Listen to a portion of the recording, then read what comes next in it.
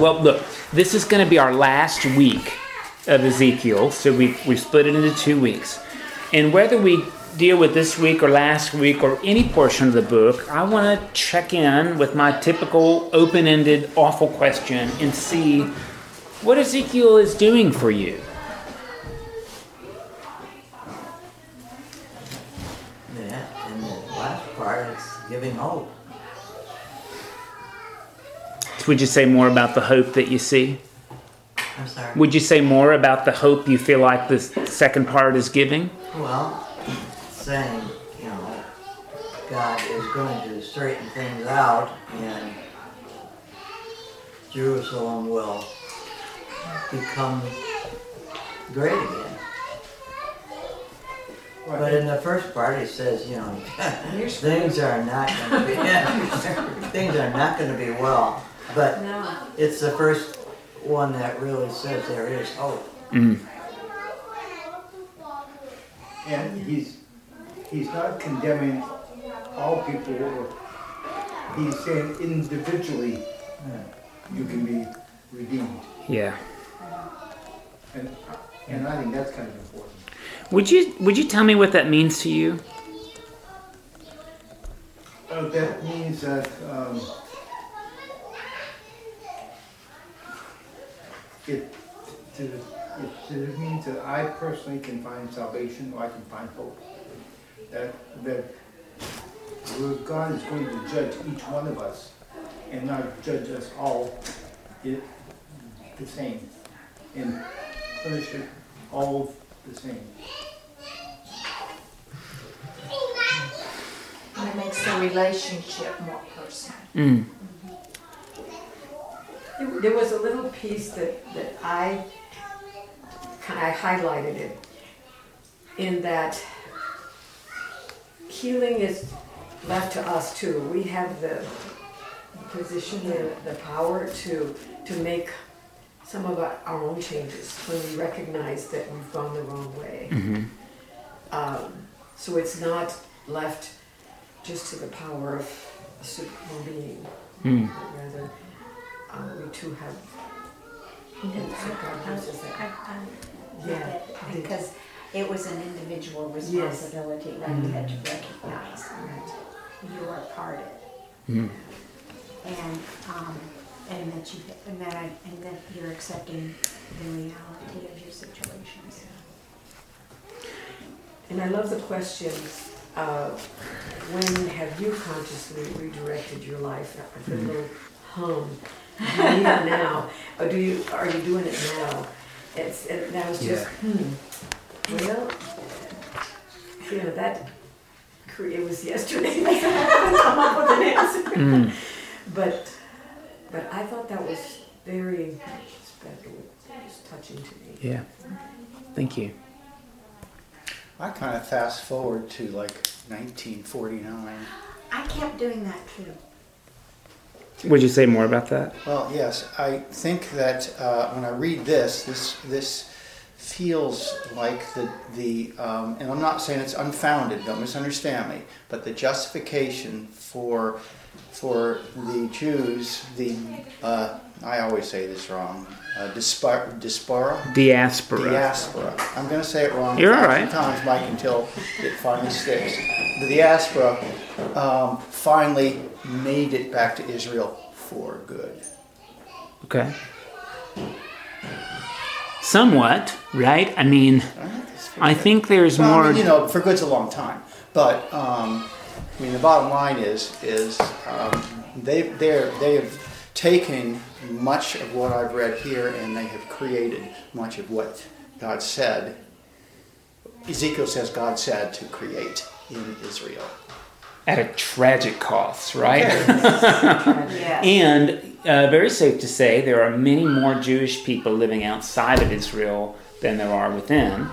And those living within Israel, I'm going to make a blanket statement, largely agnostic or atheistic. Yes. Well, you can be that way and still see this, Of course, as a cultural promise. as a cultural. Yes, it is. Yeah. we have very close Jewish, and this is just a couple, but they take that position. It's cultural, Yeah. but it's not any part of their life or their practice, or it's quite an interesting combination. I don't quite understand it. That's what it is. But I would tell you, I think most American Christians are actually similarly agnostic or atheistic in the middle of their Christian practices. Yeah. Well, I think you're right about absolutely. It's changing now. I think that's changing. The evidence is that Sunday is no longer a sacrosanct day for, sports schedules or work schedules. It's no longer like you have to belong to a church in order to get a promotion. That was the case 50 years ago, right? So I think it's an interesting bit. Yeah, no. And I remember, as old as I am, when you fill out work applications, if I'm not mistaken, sometimes there'd be questions, there'd be a question about religion, your church affiliation. It's still there. Are they still there? I don't know. They can be, depending on the job, right? Absolutely. I mean, hospitals ask you that too, so they can assign you the proper chaplain. Yes. I want to come back to what we were talking about. So, current day Israel, okay, the West Bank is populated by Muslims in general. Muslims and Palestinian Orthodox Christians. Okay.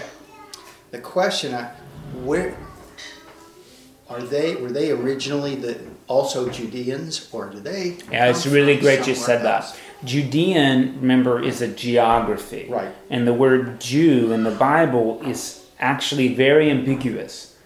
It might mean people who live in Judea.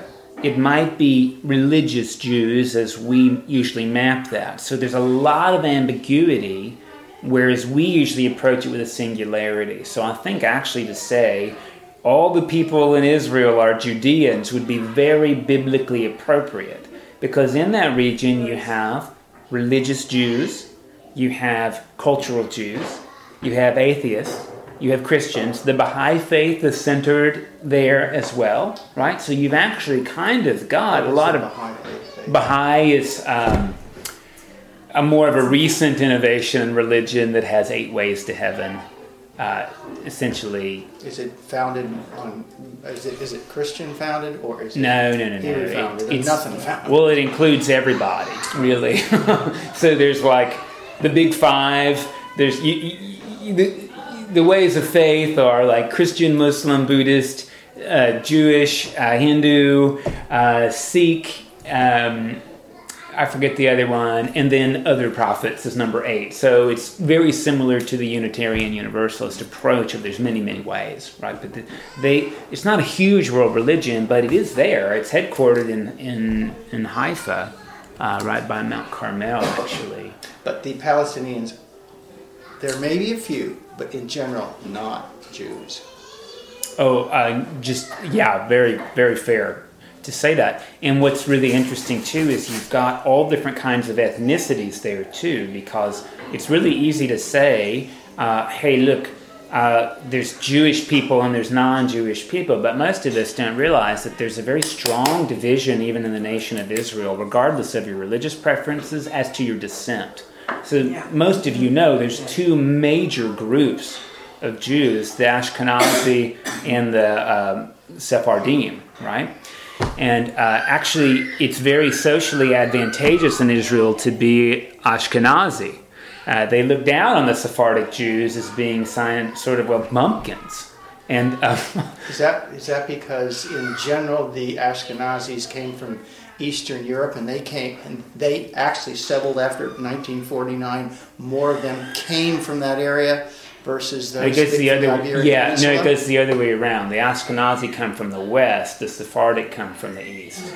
Oh, well, in the Sephardic Jew, are you saying which one is the preferred? The Ashkenazi sort of have this higher status in Israel. They came from the Iberian Peninsula area? Iberian Peninsula, France, Germany, and then you get the German divide, and you get the Sephardic who come from Russia, Poland, etc. And it's really interesting, actually. The synagogues have some similarities, but Sephardic synagogues are laid out differently than Ashkenazi synagogues. I'll just give you an example, because I actually find this to be really some neat geometry. You know, in your synagogues are shaped like churches, to be honest, because the Reformation of Judaism was based on churches. So there's hymns and there's a sermon, and up here where we would put our tabernacle is the ark that holds the Torah, right? Well, if you go into the Sephardic synagogue, there's a platform here in the middle of the pews. They don't have that in the Ashkenazi. And there's somebody who gets up here called, oh man, it's the, I'm going to say this wrong. I'm trying to remember if the bima is the person in the platform. My brain used to work really well. It's still early. It's the bima. The bima is the platform, and this man is the chazan, who gets up and chants. He's sort of like I don't want to say the cantor, but he'll chant most of the service. And when the Torah is read, they bring it up on the bima, like we bring the gospel out to the middle of the people. Isn't that interesting to see? Yeah. Did they get that from the church? Maybe, or maybe we got it from them. I mean, we kind of like chicken cacciatore here. But even the themes are different, you know. And actually, the Sephardic are more pronounced with the way that they do this while praying. Mm-hmm. And again, it's completely different descent. The Sephardic Jews could be more Slavic than, French, German, Spanish. And look, in Europe, there's anti-Slavism as well. You know, I mean, it's not like European history says we're all Europeans. That's great. There's lots of this discrimination going on. And there actually is a pretty large Sephardic population in Israel, like 40% now. And it's growing because Sephardic Jews have more kids. Like Polish Catholics do. Are they Orthodox as well as... All over the map. And again, it's funny, there's different orthodoxies because the synagogues even look different.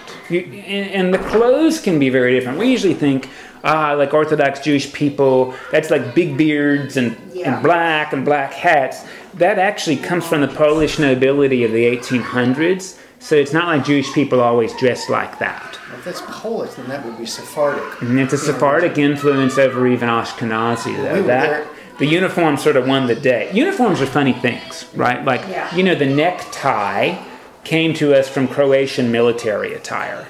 It's not like people in France and Germany wore neckties. That came from the Croatian military. It's super strange, right? The Hungarian military, people wore panther skins when they were officers. Thank God we don't do that. Not enough panthers on the planet. Okay, all that stuff is really bizarre, we often think, the necktie is very old, or it's British, or it's whatever. And we just don't know. And the same thing with Judaism today. And what's interesting, the diaspora has come back, but it's not like people are viewed with equality in Israel. There's just sort of like this, again, Ashkenazi think of Sephardic, this is going to sound awful when I say this, it's very presumptive of me, but they look down upon Sephardic Judaism, ethnically, the way they practice, etc. So it's not like, yay, we're all back together and we're all happy. It's like, you bumpkins, we have to share this place with you. And hey, think about some of our own religious stereotyping. If you're Protestant and you see a Mormon family with 12 kids, Protestants have 2, right? And here's a Catholic family with 14 children. It's like, why are you having so many kids? How about some birth control? And same thing. Because they have a social welfare system, right? So are these people gaming the system? Listen, we're not unique in our ability to be prejudicial, So it's an interesting thing to think about whether or not the nation of Israel does indeed embody this unification that Ezekiel has in mind. Yes, sir. Well, if he had that in mind, then the temple would have been rebuilt, but the temple has not been rebuilt. But you see why the temple can't be rebuilt. Do you know why the temple can't be rebuilt? Today, Yeah. well, there's a mosque up there. There's a mosque that happens to be, honestly, like The mosque. one of the oldest and the most beautiful buildings in the entire world. And the temple can't be anywhere but there. It has to be there. During the election campaign in Israel, Bibi Netanyahu said he proposed building a third temple up there. Yeah, it's, the reason that's crazy is Rabbinic Judaism is not interested in sacrificing animals anymore. It's not. So that's like this play. So if you're wondering, hey, there's all this stuff in Judaism about sacrificing animals, what do they do? Not that. They believe that reading about it is as good as doing it. Because you can't do it when there's no temple. And if a Messiah ever comes, the Messiah brings a new temple from heaven. Most Jewish people accept this. Most Jewish people are not itching to rebuild some kind of temple.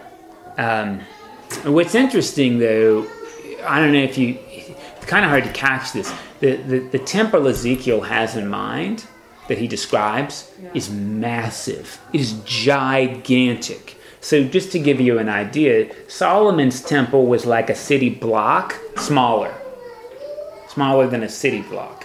Ezekiel's temple would have fit 5 football fields. Now Herod's temple, that one behind you, fit like 3.5 football fields. So he's actually really, really big. And if you look at the picture, you'll see Ezekiel's temple looks a little different. There's actually would be 3 buildings in it. If you don't mind, I'll just sort of point to this diagram here. This is a scale replica of what Herod the Great built, which was the 8th wonder of the ancient world, truly. I'm not making that up. 8th wonder of the world. So you could fit 3.5 football fields in there, and this is what was called the court of the Gentiles. Really what it was is the Acropolis. And the Acropolis, as the name implies, is always the high city. As it was in Athens, there's a temple, but this is where all the shopping occurred. This was the Mall of the Americas. It was very big.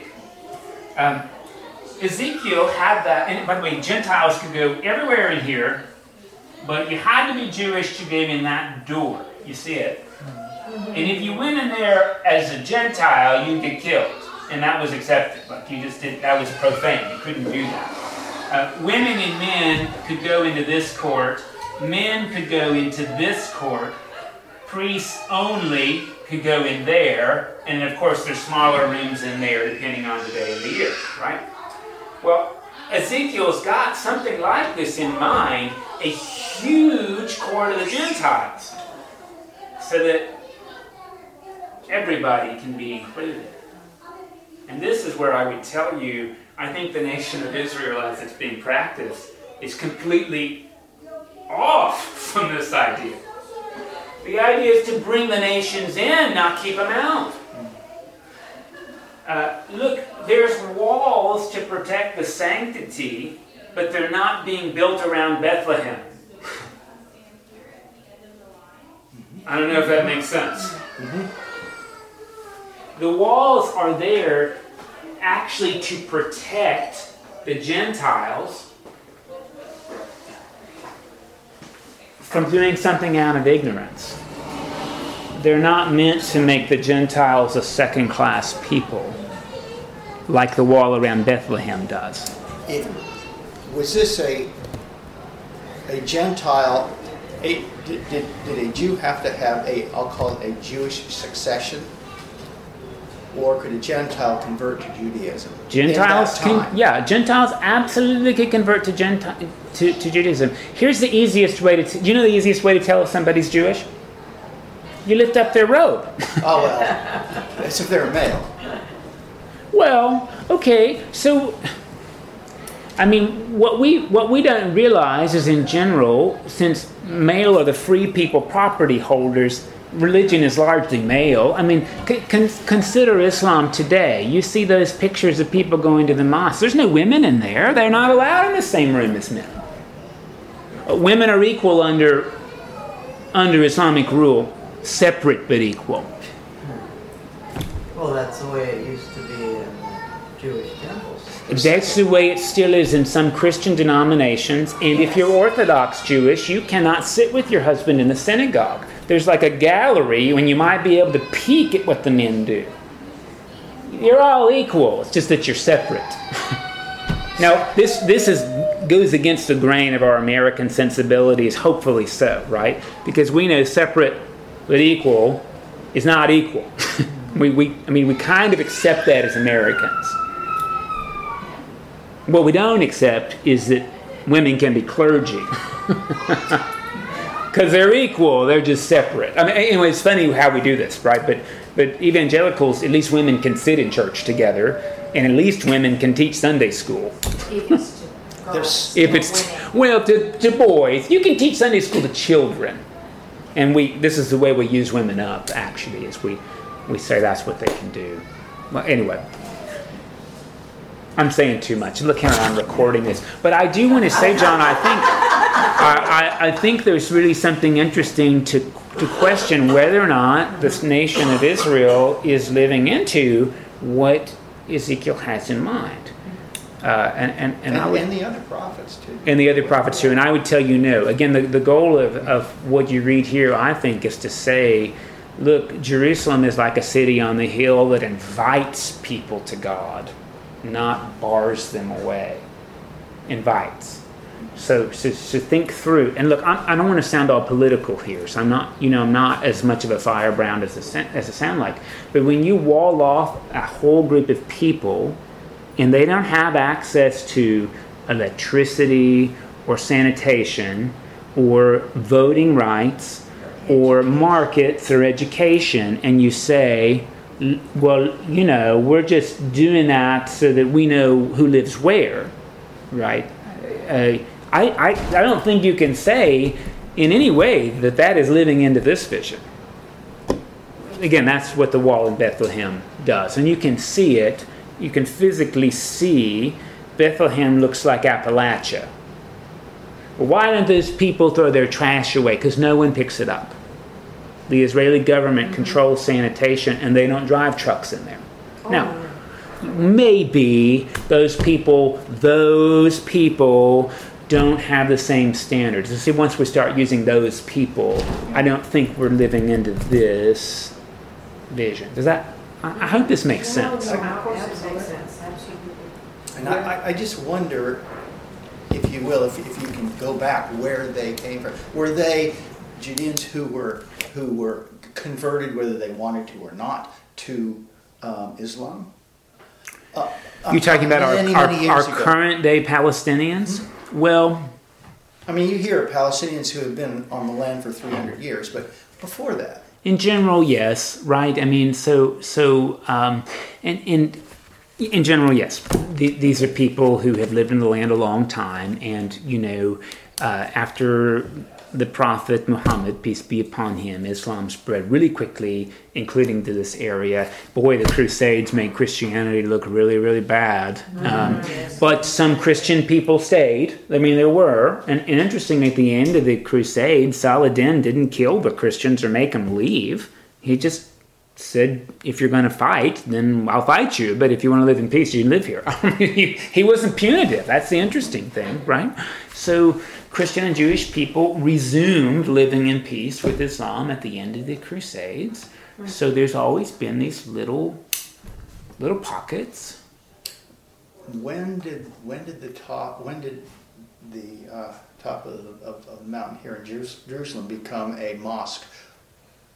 Oh, they built that mosque in 670, something like that. But you got to remember that the temple, that temple you see, was ruined in the year 70.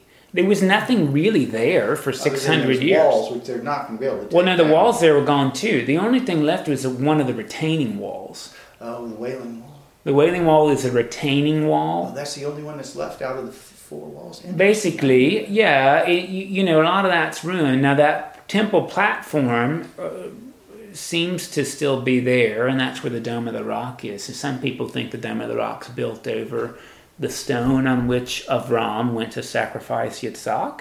That's called Mount Moriah.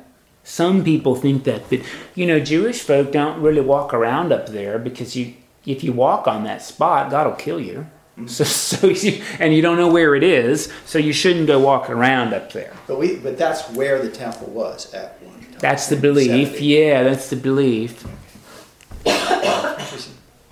Sorry, guys. No, you're good. I mean, this is good history to know, and this influences. Again, now Ezekiel's temple has never been built. Never. And it's not there. I mean, again, that is a big place. But again, please notice what you don't see in the dimensions that I'm trying to tell you is how much access there is for Gentiles. Solomon's temple had very little court of the Gentiles, like tiny. This is, again, football fields big. Yes, sir. After the Jews returned to Jerusalem and they rebuilt the second temple, did any of Ezekiel's foretelling of people coming together happen? Well, what's interesting, and this is where you can read Ezra and Nehemiah, when the Jews come back, a group of the Jews. I mean, keep in mind, the people who lived there were also Jewish. Right. They just weren't the best and brightest, so they got left. Right. They'd been running Judaism as far as they knew, and then here come all these educated people telling them they're doing it all wrong and that they're second-class citizens in their own religion. Right. Imagine that going over well. Then they come and say, if you've married somebody who's not one of our people, put them outside the walls along with any kids you've had with them. Oh. That's what Ezra and Nehemiah say. Because foreign people will corrupt your religion. So I don't think that's this beautiful vision of inclusion. Now, there's a developmental reason for this. When we have children, we worry a lot about their friends because we realize our friends, our kids' friends, can be very strong positive or negative influences. And when our children are not mature, we have this strong thought that I think is developmentally appropriate that, hey, if I don't want my kids exposed to drugs or pornography or theft, I don't want my kid around other kids who do those things, right? Hopefully, there comes a point where we think our kids are mature enough to handle those everyday occurrences. Hopefully. But when is that? It's not in the first grade, right? I don't want my 5-year-old going to school with other children who describe pornographic movies. That happened to my 5-year-old. That's child abuse, by the way. Yeah. But you can't do anything about that because you're not observing it. So what do? Well, we try to, and I would tell you the number one reason we have private schools in the United States is so that we can pick our kids' friends. Anybody who tells you something different, I think, doesn't even know that's why they're putting their kids here. I have similar values with every parent here in the sense that I want my kids to be around virtue, and I value education enough to spend extra money and time on it. That's really what private schools do. And in that sense, they're luxurious, but boy, forming your child is their birthright. It's no luxury. It's sort of an interesting thing to think about, right? So maybe developmentally, here's who are we going to be as Jewish people? Well, we can't have corrupting influences because we're not mature enough to figure it out. So I want to cast that positively, even though I think it's also not good. Because what it leads to is this mentality of, hey, let's have self-imposed quarantines. So there's a difference between a ghetto, that's where you're forced to go, and a sanctuary, which you create.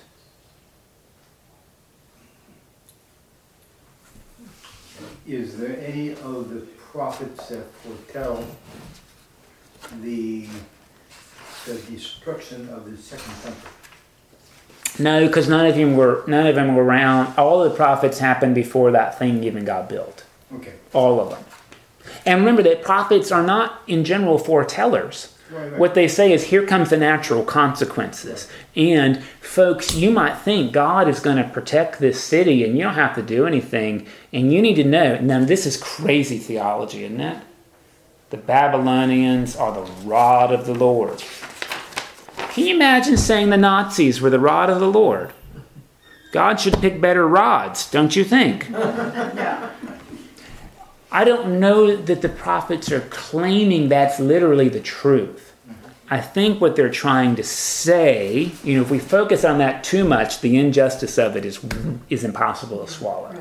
I think what they're trying to say is, since you think everything happens for a reason, these people have been sent by God. Again, you can say something without it having to literally be true. Does that make sense, what I'm saying? In some ways, the Third Reich was exactly what Europe earned itself. I know that's terrible. But when you take a people and belittle them and take away their economy, of course they will want vengeance. And this is what we did after the Second World War, right? Is we tried not to be punitive. We did things like the Marshall Plan, right? Because and this is an interesting thing when we think about a war on terror, right? Mm-hmm. We'll kill all the terrorists through drones who show up in the sky and shoot missiles at families and kill those terrorists. Well, what is everybody else going to think? They're going to think the United States is a bunch of terrorists. Usually people don't submit to terror. Usually they decide to get revenge. I mean, this is a hard thing. By the way, again, I know I'm sounding really political today. I don't mean to. Can I don't remember who it was that wrote that when a people are conquered and they are able to throw off their conquerors and they conquer somebody else, they learn their conqueror's behavior and then it's redone on the people that they conquer. I mean, It's I think the same thing with children. I was going to say, you can dial that down to a family level, right? Most people who abuse children were abused as children. Yes. And in some ways, they should know better, but they're doing what they were imprinted on. Well, whether you were abused or not, how many times have you said, I remember you said something to a child or to a friend, you said, Your my mom father said that, or Yeah. my mother said that. Even though as a middle schooler, you said, I will never say that to my kids. Exactly. And then you have them, and, well, it was good enough for me. Can I ask a question? So Ezekiel says that when the Jews come back from Babylonia, starts around 70 years after the fall of the David's lineage, after Zedekiah. Yeah, probably more like 50 years instead of 70, but yeah. Yeah. But so I presume they don't all get together and come back at one time. People start coming back slowly. Yeah, there is an initial party. Ezra leads that party, right? Cyrus sends them back with some money to rebuild the temple. So the biggest group comes in sort of a colony. Well, what I was reading, not here in another book, was that the Jews, many of the Jews that went to Babylon or Babylonia, did quite well there. Oh, yeah. And some of them did very well there, money-wise. Yeah, that's so, right. I mean, if these maybe someone said, I'm staying here because I'm doing pretty well. Plenty of them did that. Or those that came back, how long was it before they started building the second temple? Well, if you read Ezra and Nehemiah, they got on it pretty fast. They stalled down and took them a long time. Oh. Yeah. Now, it does say in here that God, the true shepherd, will still need a servant leader. And it will be my servant David. Mm-hmm. Does that mean that David's lineage will somehow be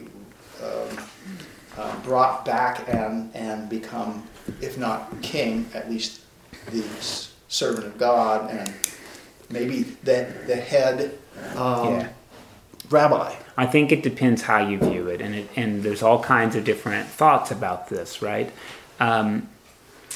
There's one way in which you sort of see the gospel writers tracing Jesus as like Davidic lineage, but he wasn't related to David at all.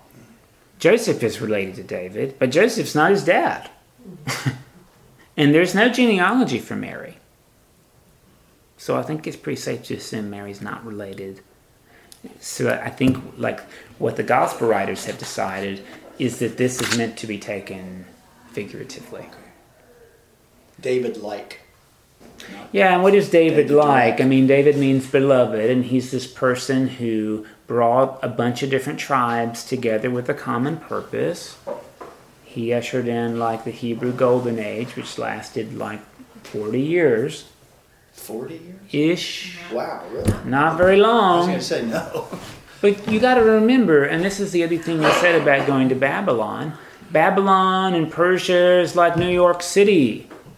Jerusalem is like Santa Fe, Texas. So you go from being prosperous in Santa Fe, and then you go prosperous in New York City. Boy, you're loath to go back to some Santa Fe, don't you think? Yep. Right? I mean, keep in mind, in Babylon's got like the wonder of the world, the Hanging Gardens. In Babylon, you can make a U-turn on the city walls while driving a chariot. Well, Jerusalem's city walls were a bunch of rocks piled up by folk. There were no U-turns on chariots. They didn't even know how to ride horses in Jerusalem. They knew how to hook them to a cart. They didn't even know how to ride a horse. So, boy, wouldn't you be loath to go back to Haiti, having grown up in New York City? When they build the second temple, the first thing they do is weep because it doesn't look like the image they had in their minds. Well, the image they had in their minds was because they'd been in Babylon, where there's money and architects and resources. And now they've gone back to Zanzibar and they've built this mud hut. I don't want to be like bad, but that's kind of what's happened here. The other thing you said is really interesting. I don't know if y'all know this. The first major Christian symbol for Jesus, do you know what it was? It wasn't the cross. You mentioned it last. It's Christ the Good Shepherd. And look, here shows up this image of shepherding, right? And Jewish people have always had a shepherding identity. In fact, way back in Genesis, when Joseph lives in Egypt, I don't know if you realize this, he's like the second in command of Egypt, but Egyptians won't eat with him because he's a shepherd and they're agrarian. They think he's gross. So there always have been this shepherding people. And God, curiously enough, says, your shepherds are bad. They don't take care of the sheep. They sacrifice the sheep to feed themselves. A good shepherd actually sacrifices themselves for the sheep. Well, look, when John starts saying that, when Jesus says this in the Gospel of John, he's just quoting Ezekiel. That God will be the shepherd of the people. When Ezekiel says that people have this opportunity to be individually accountable, that would have been shocking. We latch onto that because Americans, we like to think, I live and die by my own choices, and part of that is silly. We way over-exaggerate some of that, right? Again, you didn't make an individual choice to be a Christian person. You didn't make that choice, not entirely. Right? We're carried there by folk. And same thing, I mean, Obama said this well, whether you like him or not, but hey, that road you used to go to work, you didn't build that road. I mean, that's what he said. We rely on each other more than we'd like to admit, right? And if that road weren't there, you'd have to drive through Webster, which would be terrible. It would be dreadful. And that's an interesting thing to think about, right? So actually, people had a much stronger, and you see this in the Middle Ages. You can see it in Hinduism. It's called the Great Chain of Being. Everybody has their place in this really hierarchicalized society, and you can't really move much out of that place, right? Because It's the fabric of society. Now, we like to think that the great chain of being doesn't really happen. So the American dream, right, is you can make it anywhere. And there are times when that happens. But again, I would put to you that if you're born into a family that is at or below the poverty line, your chance is much lower than somebody who's born in the highest tax bracket. I hope that's not controversial that I'm saying that. No, it's all possible. And this is one of the few countries in which I do think it's possible, but it's not like a child born in inner city Chicago to a teenage mother with no father really has the same kind of accountability as somebody born in Kennebunkport, Maine. I mean, do you think? And that, I think, is this interesting thing. If we say, well, they both are equally accountable for every choice they make, it's silly of us. I mean, it's really silly of us. I mean, when your mother can't read and you learn how to read, great on you, because you've overcome a natural impediment, right? So if we hook on this too strong, it's all individual accountability, it can really take us away, I'm afraid, from being compassionate and empathetic, and honestly from the justice that God is interested in. So part of it, and I want to put this to you in a strange way, is we also have this very strange American approach to sin and what God's interested in, I think. So if it's okay, I'm going to tell you, in the Bible, there's a huge difference between this and that. This is when I tell a lie, or I steal, or I have a lustful thought in my head.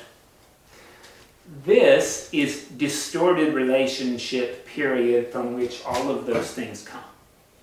So if I could put this into a health analogy, if I'm really worried about this, I'm taking cough drops when I really have pneumonia.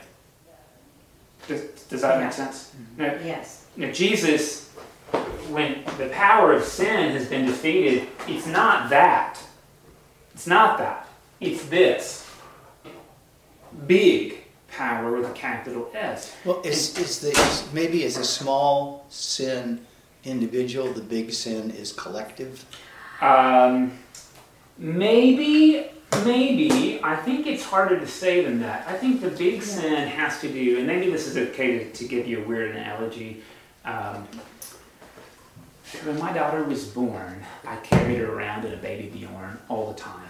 So much so that it was easier for her to take a nap in the Bjorn than if I put her in the crib. And poor thing, it looked like her neck was broken and she'd just lay like this. But if I stopped walking, she'd wake up. So you better believe I wore that Bjorn all the time. And it's funny what we do. And after 2 years of wearing that, my posture was not great because it was pulling like this all the time. Now, I had this great idea that I was going to fix my posture by thinking about it. But you actually can't fix your posture by thinking about it, because the moment you stop thinking about it, you go back. The way you fix your posture is by doing these exercises that strengthen and naturally pull things kind of back where they need to be. And it can take a really long time. And what's interesting is they may not even be hard. It may be that you just have to do them over and over and over and over again. So sin with a capital S is about us having bad posture. So in the Catholic Church, the fact that we go to confession, and when I was a little kid, I grew up going every Friday, and so all those little sins that you told how many times, you sort of counted it roughly, and I don't know, maybe it's just for me as a kid, it helped me to stay in line, so to speak. And this is why I think, and this is where I wanted to go too, is because I think sometimes we think that part of what God is most interested in is our obedience. Mm-hmm. And I want to suggest to you, I think that must be completely wrong. Okay. Because if the relationship God has with us is always predicated on our obedience, it's a one-way relationship. Yes. I don't know if you thought about this. Yeah. I had this idea this morning, so I haven't quite congealed with it. But for most of my Christian life, God has just wanted me to obey. And when I disobey, I'm being obedient. But there's this other thoughts, like there's this African proverb that says, God created us because God thought we would enjoy it. That's interesting, isn't it? And there's this other idea that prayer is when we talk to God because God is actually interested in us. Well, now listen, if God's only interested in our obedience, then dialogue is of no interest to God. What about the thought that God is interested more in our heart, our love for Him, and out of that love for Him, that adoration, comes a desire to be obedient? See, and this I think is a really interesting idea. I just want us to step outside of this mold that we've been, I think, printed into, which takes a little bit of thought. I mean, imagine that like heaven or eternity is where God enjoys us forever. Where God enjoys us forever. That's a very different picture from something we earn by following the rules so that we can enjoy it forever.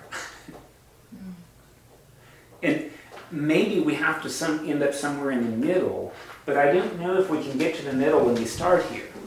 I think to get to a middle, we have to think about what God's actually interested in. And we usually rest in obey, obey, obey, instead of God is delighted with us. Well, how could God be delighted with somebody who doesn't obey? Because God wants a mutual relationship. Boy, that's really different thinking for me. Because sometimes we look at ourselves and say, well, there's nothing God could enjoy about this because I'm barely doing what I'm supposed to do. And that's what I want to suggest, that this might actually lead us there. Is obeying doing something that you know or believe is right, or is it, oh gosh, I had a good thought and it's escaping me right now, or is there any joy in obeying other than non-guilt? I want to say there might be, but I think maybe a bit of the concept is about honoring. Because obedience is about I do or else, you're greater than me. Honoring is about some kind of mutuality. I mean, listen, there's things my wife wants me to do that I don't really want to do. And sometimes I do them because I don't want to be nagged. Boy, if that's a relationship we had, I'm going to be honest, I could live in that relationship for the rest of my life, but I wouldn't freely choose that one. I can do it because I have premiums around stuff like that. But there's other times where I do things I don't naturally want to do. In fact, I do things I think are silly, but so that I can honor my wife. Yes. Yeah. And to be honest with you, when I do it just because I don't want to be nagged, it leads me into bitterness and separation. Do you get joy in honor? Yes, you get no joy in obedience. Mm-hmm. Yeah. Because obedience is always based in threat. It's always based in threat. And honor is based in joy. And to me, because I brought up the idea of confession and all that, as I mature, I just gradually really begin to see a bigger world, and the fact that honoring and that being a good person would, doing the right thing, was an honorable way of living. And it was not so much about obedience, because then it becomes like a prison, that the word obedience is incarcerating. Yeah, and I think actually here's this really interesting thought about it, and this is why I wanted to talk about posture and exercises a little bit, is that if we, in an obedience mentality, we have to confess so God will forgive us. In an honor mentality, we confess because it helps us pull our posture back. Yes. Confession is for Yes. us, Yes. not for God. Yeah. And marriage vows no longer have obey. What? Marriage vows no longer have obey because, and I think this is actually really good thinking. Well, I shouldn't say because. To me, in the evolution of marriage, women are increasingly no longer property. Right, right. I mean, that just flew out of my mouth. No, it's good. But, It's good. But It's it true. does kind of relate to me. And I know this is silly, like we're spinning wheels on a very small linguistic difference, but I hope But they it- lead us into a much yeah. bigger reality. It's and I think I've did this before here. When the Catholic Church, when they turned the altar around so we could see what the priest was doing, and I could see that. And I know that happened in other churches also. Yes. That made a huge difference because it wasn't something private or in high, and then we're taught about what it meant and what was being said, and you had the books and they were in English and Spanish, and so that anyone who came into my church in Yes. South Texas could read them and understand what was happening. Yes. It was huge opening of change. It's, I don't know, it's just, It's at least an invitation to do so, Oh, right? It's an yeah. invitation. Are we spinning? Am I overspinning our wheels on these big themes? This is a tough one. I actually could park on this for a long time because I don't know how to live into it. I'm just going to be honest with you. Normally, I think God is fundamentally disappointed with me, and I can't imagine what God would fundamentally enjoy about me because I know how disobedient I am. I know whenever I do something good, I could have done more. I know that because I've been hardwired to obey. And obedience might be how it starts, but I think if it doesn't go to honor, we're still like 2-year-olds in our faith, in our marriage, in our friendships. And it is always this great question when we think about commandment number 5, how do you honor your parents? I decided a long time ago that if I obeyed my parents, I would not be myself. I actually had to disobey them to honor them. That's interesting, isn't it? I had to disobey them to honor them. My father did something once. My mother, my sister and I were divorced and remarried. And my mother had this reaction about, as mothers would, oh my God, we're Catholic, none of my boys have been divorced, our 2 daughters have been divorced, I just can't see them coming in with some other man. And my dad said, and she told me, he said, we never ever shut our doors to our children. Yeah, the doors. That's how you honor your children there, right? That's this really interesting thing. And sometimes I think we shut our doors to our children because we think that's how we teach them, right? But when our relationship is at stake, the lesson is obey, not honor. Now, there are ways we shut our doors to our kids, like, hey, you cannot live with me in our house again. But I do care about you, and I will support you in the following ways. And our kid can take that as, hey, obedience, they don't really care. We can't always control that, right? I mean, we make complicated decisions about whether we enable people or not, and enabling is not really loving them. And it's hard. It's all hard stuff. And honor, I think, is much harder to figure out than obedience, because honoring is amorphous, and obedience is black and white. How do we identify honor? Well, boy, I think we do it through this, my least favorite word in the church, discernment. I hate discernment. I like to make decisions. And how do we discern? God help me, I'm not a spiritual director. This is not my thing, you know. How about we discern for a while? Let's just make a decision. That's what I want to do. But I do think that properly, and to be honest, discernment is used like a club on people.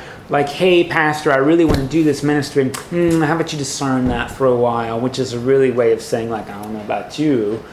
It can be clubbing. But I do think there's an interesting thing about, hey, like we really do need to figure out if this is the voice of ambition or anxiety or obedience, or if this is your authentic self, and are you following joy or are you following obedience? Because those are different things to follow. And, if it's okay to return to the story here, right, we can hear that story about the dry bones as being some kind of metaphor for heaven when we die. But we could also hear that story really as a way of being renewed as a community. And we don't always get this, but the word spirit, it actually just means moving air. It doesn't mean like a ghost or a soul essence. It means moving air, most often wind or breath. So how curious, right, that a holy moving wind, as in an extraordinary one, a holy one, blows over these reanimated corpses and they live again. That's like the gift of the Holy Spirit, where God goes, and all of a sudden these dead things have new life. I mean, that's a resurrection story, right? It's a second wind.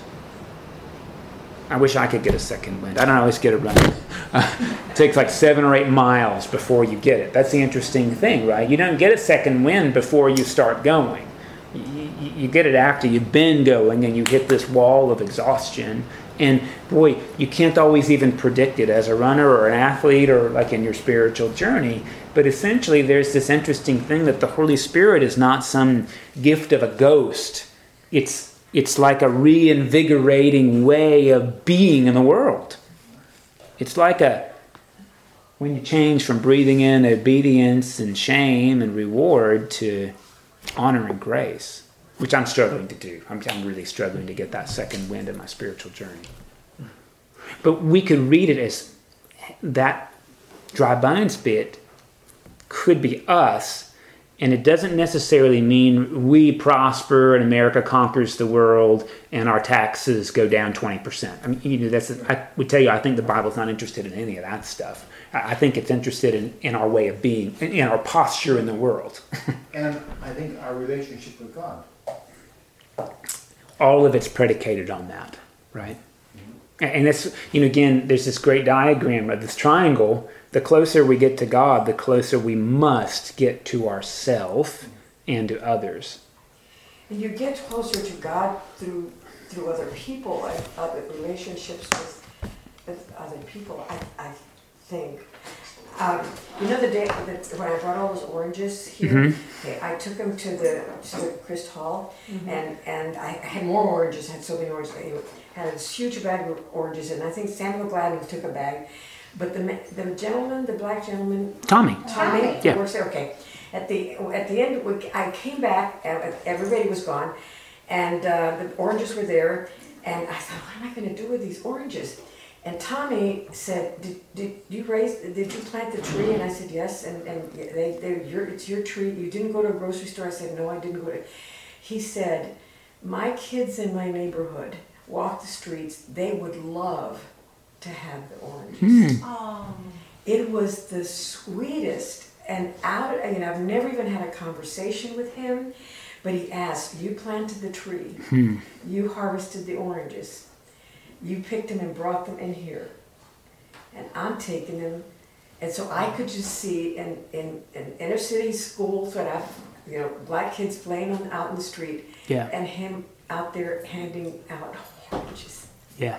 That came from my tree. Well, and that kind of matches Ezekiel's vision of this other thing in the temple, which is never going to be in the temple, which is the river of life, right?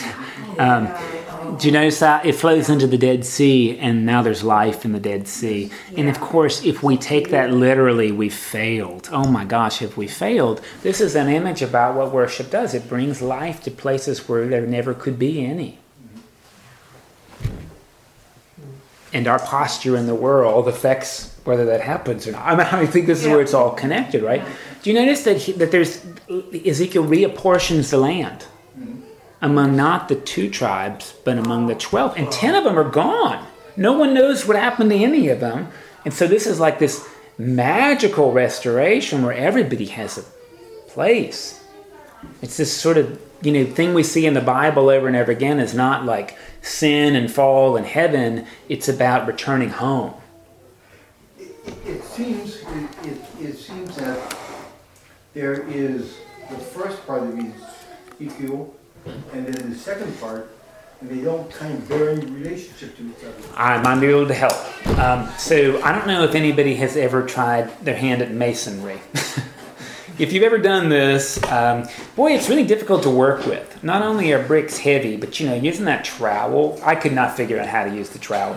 I started using my hands because I could scoop it and spread it or whatever. It'll destroy your hands, touching cement, it's dreadful, and you can't quite do it right with gloves on. Well, it turns out in masonry what happens is if you start building a course and you get to the end and you realize it's not quite level, what you have to do is put on more masonry.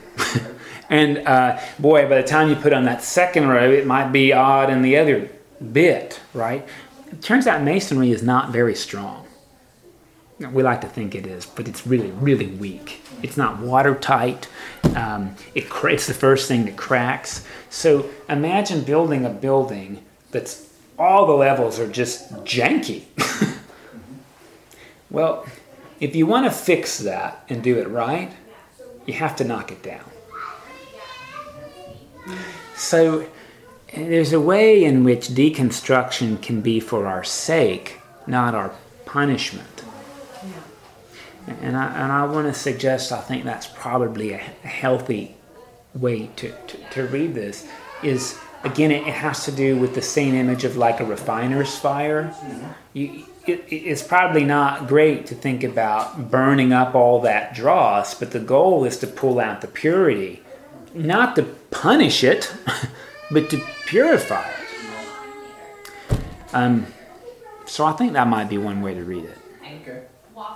And if we read it that way, right, then as God as a pedagogue or a tutor or a disciplinarian does not punish us, but tries to remediate us, which requires us suffering the destruction of structures that have already been destroying us.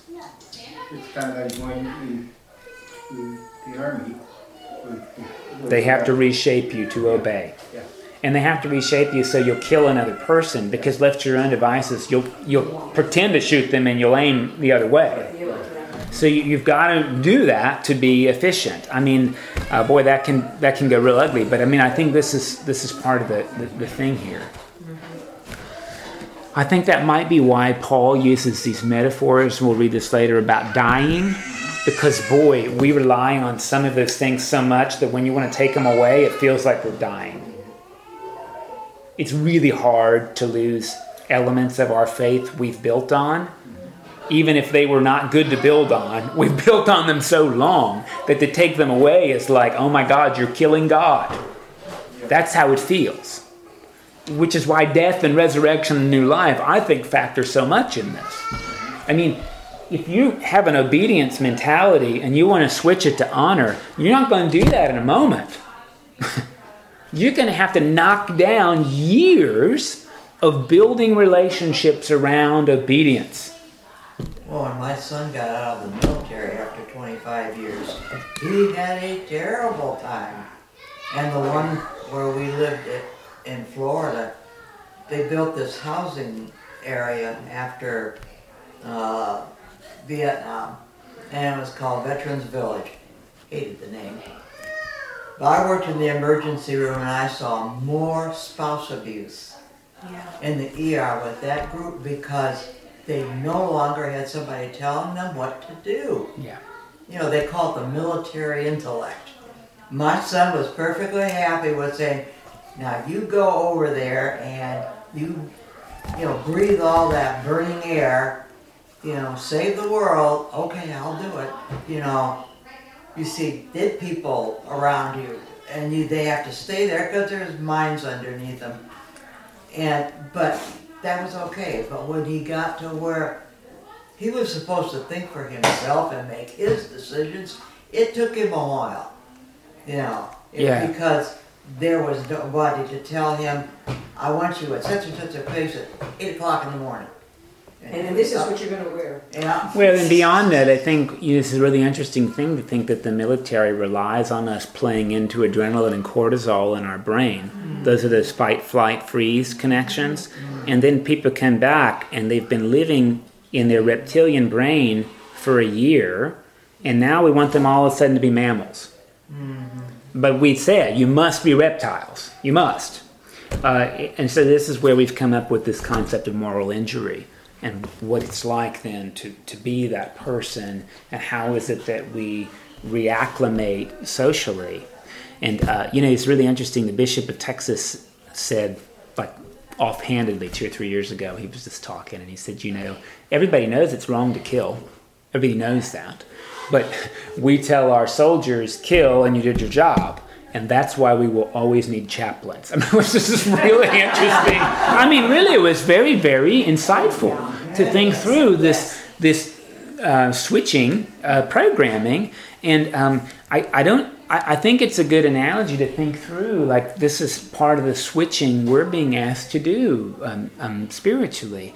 Look how the Good Shepherd doesn't just take care of the sheep, but looks for the lost ones. Again, Luke didn't make that up. So you imagine God the shepherd is not just saying, good job obeying me, you good sheep, but, well, running out looking for the lost ones, because for whatever reason God enjoys them. And this is really an interesting thing for us to grow into, is God doesn't look for the lost sheep to enforce obedience.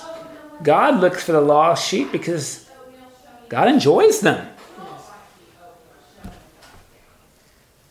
That's just such a different spiritual image for me.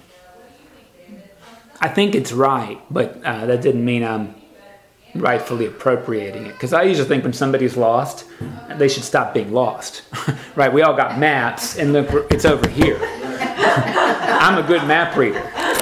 So I just, this is really tough for me.